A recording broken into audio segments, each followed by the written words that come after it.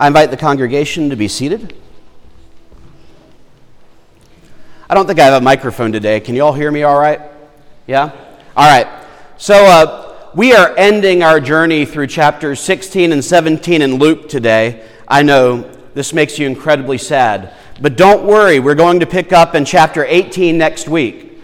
There's one thing in chapter 17 that I think really ties a bow around everything that we've been doing, and it's verse 20, which is, once Jesus was asked by the Pharisees when the kingdom of God is coming, and he answered, "The kingdom of God is not coming with things that can be observed, nor will they say, 'Look, here it is,' or 'There it is,' for in fact the kingdom of God is among you." I think that this is such an important verse, not just because I like to read more of the Bible than what we have printed in our presentations. I think this is such an important verse because it tells us what Jesus' idea and ethic of what it means to be a part of the kingdom of God really is. The kingdom of God is not something, even though, yes, we're waiting on that eschatological final coming of the kingdom of God, when Jesus descends in glory to judge the living and the dead and all those things we talk about in the creeds, right? We are waiting on that. But the kingdom of God isn't something that is going to just be here one day. The kingdom of God is something that's here among us. The kingdom of God is something that's with us now. The kingdom of God is something that is dwelling within us, that is inspiring us and transforming our hearts so that we might be able to experience God's presence, God's transformation, God's power and peace, and the knowledge that we have a place that so often we lack in our lives that comes only through the presence of God. And, this is such an important concept, that the kingdom of God isn't just something that's far off when God comes back to do God things, but the kingdom of God is here. In the Gospel of Mark, almost at the very beginning, the first thing that Jesus says is, "The kingdom is near, repent and believe the good news."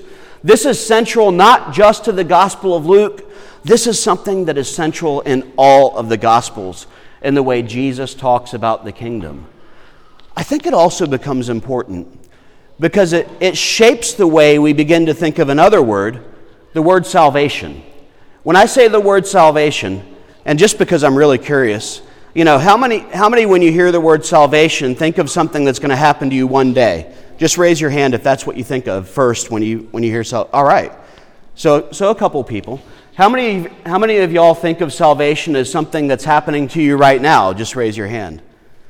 So the same number. So everyone else in here has some opinion that's different than that, and that's okay. And I think a lot of times when we hear that word, though, it does begin to gear us toward this idea of something that's going to happen.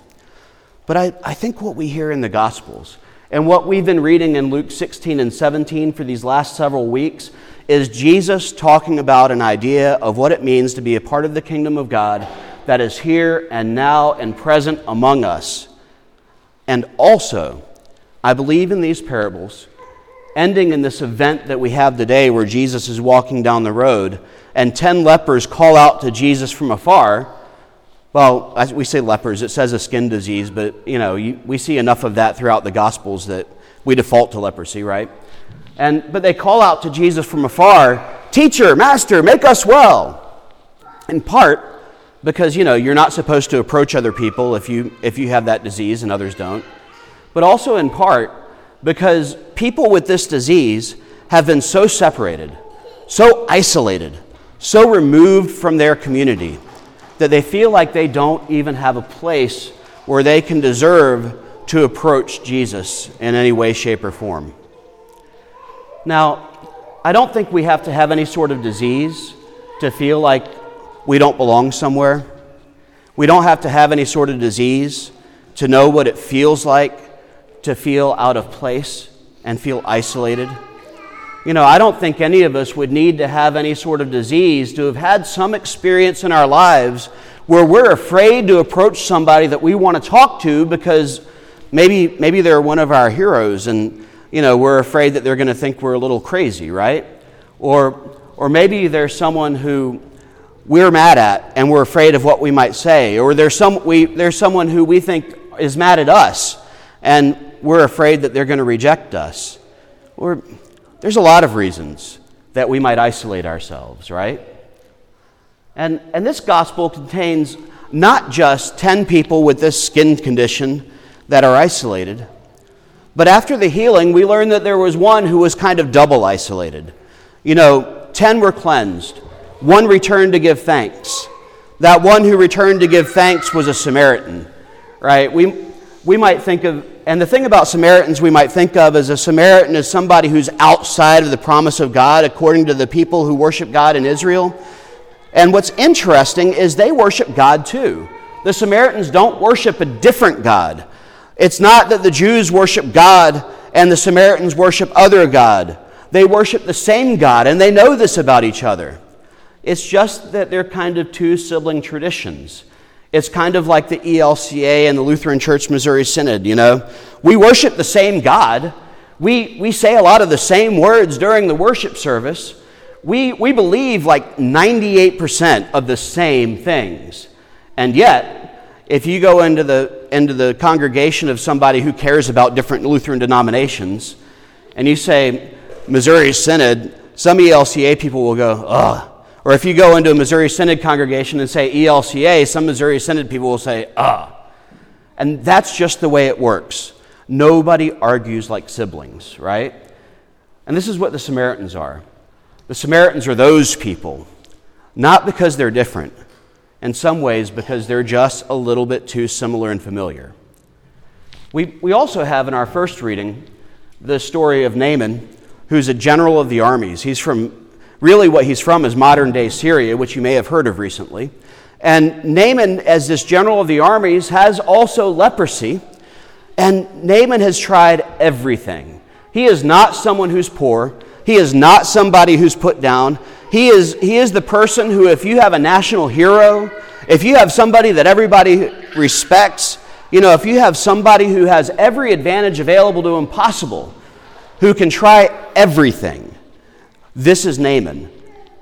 And so Naaman has tried everything, and finally it's still not working. So one of his servants says, well, there's a prophet in Israel. Why don't you go talk to this prophet in Israel? And if you wonder just how big a deal this is, and just how important Naaman is, when a servant goes to the king in Israel and says to him, this general from Syria, Naaman, wants to come and talk to the prophet so that he can seek healing from his leprosy, the king says, oh my gosh, are they trying to start a war? What's going to happen if he comes here for healing and doesn't get it? What are they trying to do to me? And yet, Naaman comes, and the prophet meets him, and the prophet says to him, well, wash 7 times in the Jordan, and you'll be made clean. And I can understand Naaman's reaction, because first of all, I kind of judge how effective or how important something is by the amount of effort it takes to do it.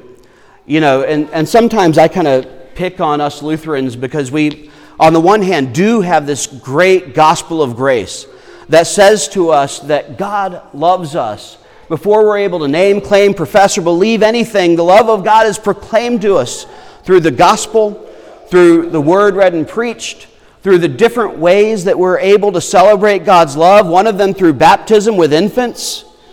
We have this gospel that tells us about God's love.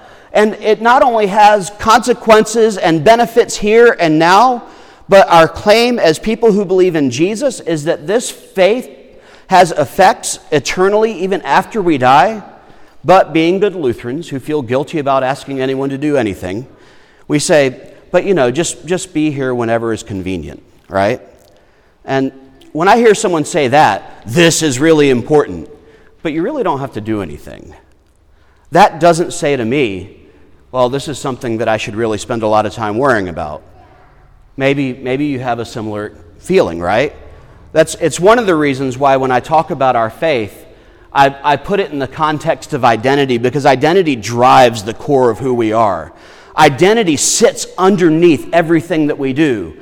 Identity influences all of our decisions. It influences the way we treat people. It influences the way we think about political policies, about family policies. It influences everything we do. Our identity is the core of who we are.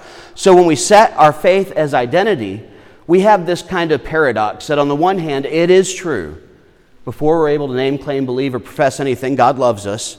And being a part of the family of God changes everything.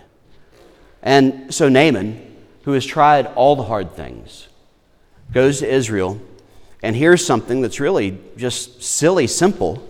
Well, go wash in the Jordan 7 times and you'll be made clean. And Naaman's like everyone else. You know, Naaman is pretty convinced that the things in his hometown are just as good and if not better than the things in other people's hometowns.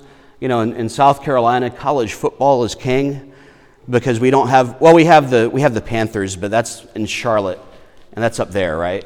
That's in those other places. But we have the Gamecocks and the Tigers. Why would we need the Panthers, right? And here we have the Patriots. Why would you need other teams, right? Why would you go down and see the Dolphins, Miami, the only real pro team I follow, you know? Why would you go down and see them when we have the Patriots? So Naaman says, you know, we've got better rivers at home. Why would I wash in the Jordan? And so it takes someone, and this is important, it takes someone who doesn't have power. It takes someone who doesn't have a lot of recognition. It takes someone who, according to society, really doesn't have a lot going for them that would make them be considered a valuable source to say, well, what if it really is that easy? What if it really is that simple? What if after all you've gone through, all it takes is for you to wash 7 times in this water and be made clean? And Naaman, as important as he is, recognizes either a good deal or just says, well, why not? And does it, and he's made clean. And I imagine the king is wiping his brow and saying, whew, crisis averted, right? Well, there's an echo of this in our gospel today, where 10 people with a skin condition, 10 lepers are made clean, yet one returns to give thanks. And so the assumption is, the way the story is told, but we don't know because it doesn't say specifically in the gospel, the assumption is the other 9 were probably children of Israel. They were probably other than having this disease, the normal good people that have families and that have friends and have a place to go, we would think. You know, and Jesus says, go to the priest and show yourself. And they go. And this is something that I kind of find interesting. I wonder whether part of the reason the Samaritan returned is because they didn't have any priest nearby to go to. You know, isn't that really being the ultimate outsider? I'm so far away from my home, I don't even know what pastor to talk to. I'm so far away from my home, I don't have any kind of community to go to and show myself where I think I will be welcome. And that speaks even deeper to the separation between the people of Israel and the Samaritans, right? And so the Samaritan returns to give thanks. And Jesus says something that I think is kind of famous that he says, you know, where are the other 9? And it's famous because it's such a simple question to remember, and pastors love this question because it's easy to remember as a hook in a sermon.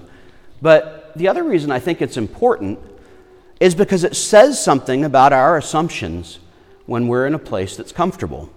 Remember last week we talked about the opening verses of chapter 18 where, you know, we had the example of the slave who serves, and, you know, Jesus asked them, do you think that the master is going to thank the slave for everything they do? That's just what's expected of a slave. You've done everything you were supposed to do, and just say, I have done everything I'm supposed to do, and go on about your business. In some ways, when we know that we belong, when we know that we are in this place because we have a place here, it's not just that the people who serve have an expectation by the people who are in charge, but the people who serve also have an expectation of the people in charge that they're just going to do the things that need to be done, right? So maybe they go on and don't return to Jesus because that's just what Jesus was supposed to do, because they kind of think he's the Messiah, and this is what Messiahing looks like, right? Maybe they're not ungrateful. Maybe it just doesn't occur to them that that's what they're supposed to do because Jesus has done what he's supposed to do, right?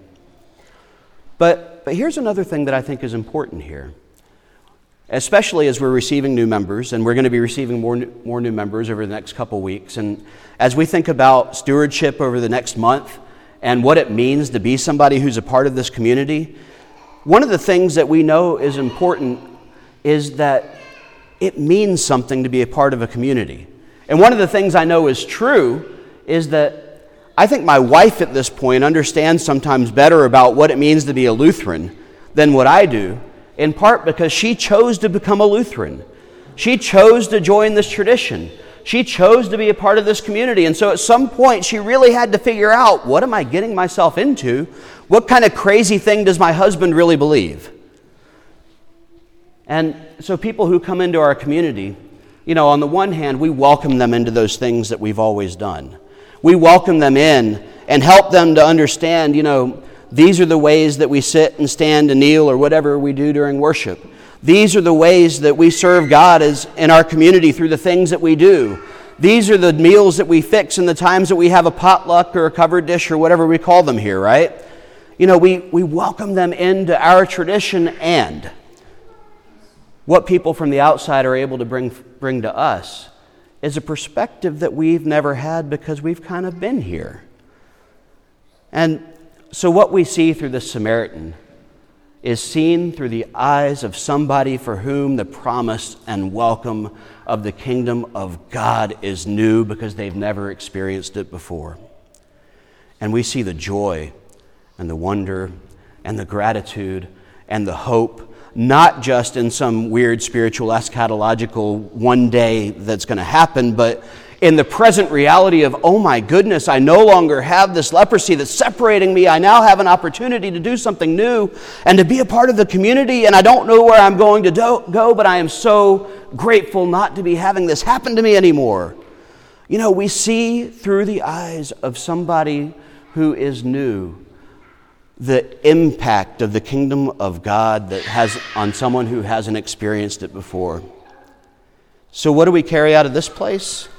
That is what we carry for the world.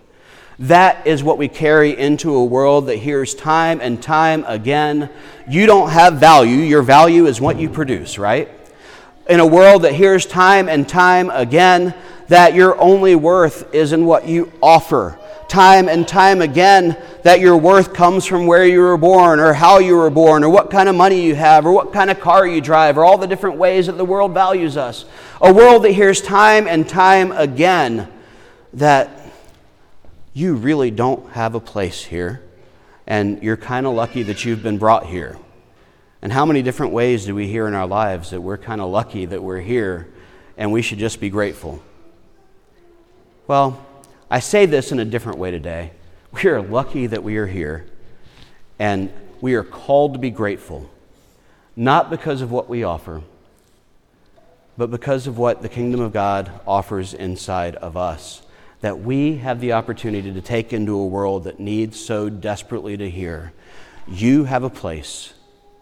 You are one who is loved, not because of what you do, not because of where you come from, not because of what you have, not because of what you produce, not even because of the things that you know, but because you are someone who is created by God and God loves what God is creating. That is what we carry into the world. So when we see people this week, look at them with new eyes.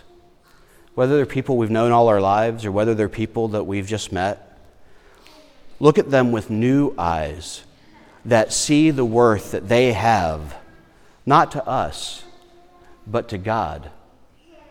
And know that we who are people who are called to love God are also called to learn to love what God loves in the way that God loves it. And so not only are they loved by God, but now they're loved by us. Easy, right? Amen.